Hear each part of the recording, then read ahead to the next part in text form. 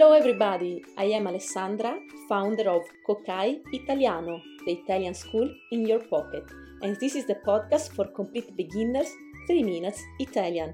What is it about?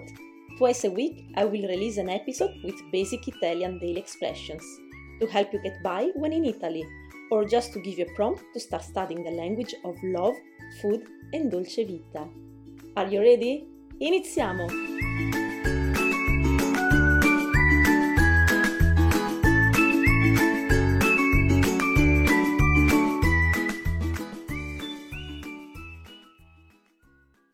Ciao a tutti e bentornati a 3 Minutes Italian. Oggi parleremo di alcune parole folli in italiano che al singolare sono maschili e al plurale femminili.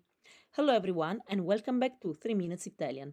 Today we are going to talk about some crazy words in Italian that are masculine in the singular form and feminine in the plural form.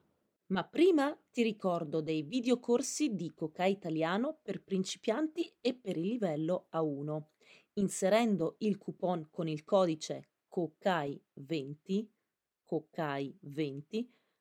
otterrai il 20% di sconto su tutti i corsi di italiano.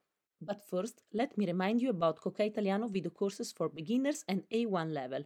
By entering the coupon with the code COCAI20, COCAI20, COCAI20, you will get 20% discount on all the Italian courses. Inoltre, diventando un membro della community di Kokai Italiano, avrai diritto alle trascrizioni di tutti gli episodi di questo podcast per soli 4 euro al mese.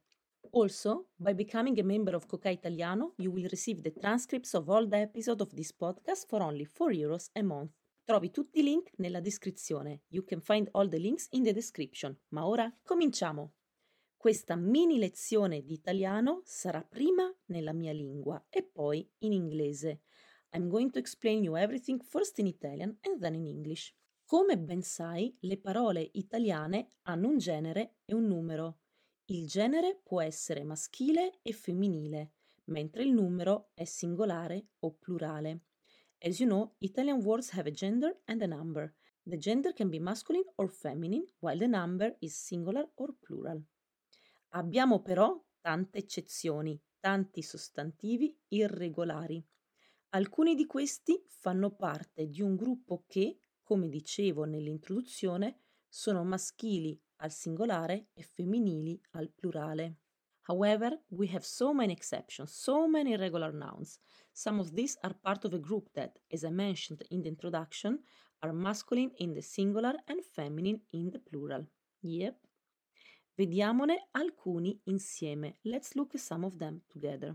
Per esempio, l'uovo and le uova. L'uovo è singolare maschile. L'uovo è fresco. The egg is fresh. Ma al plurale diventa femminile.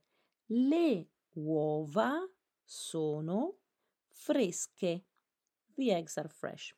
Come puoi vedere, l'articolo del plurale è le uova e la desinenza di fresco diventa fresche. As you can see, the article of the plural is le and the ending of fresco becomes so feminine plural, fresche.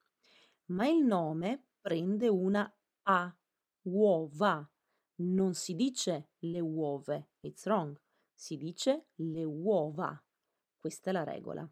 But the noun here takes an A. You don't say le uove, but you say le uova. Ok? Altre parole simili, other similar words, sono il dito, finger, and le dita, fingers. L'orecchio, ear, and le orecchie, ears. Il ginocchio, knee, le ginocchia, knees.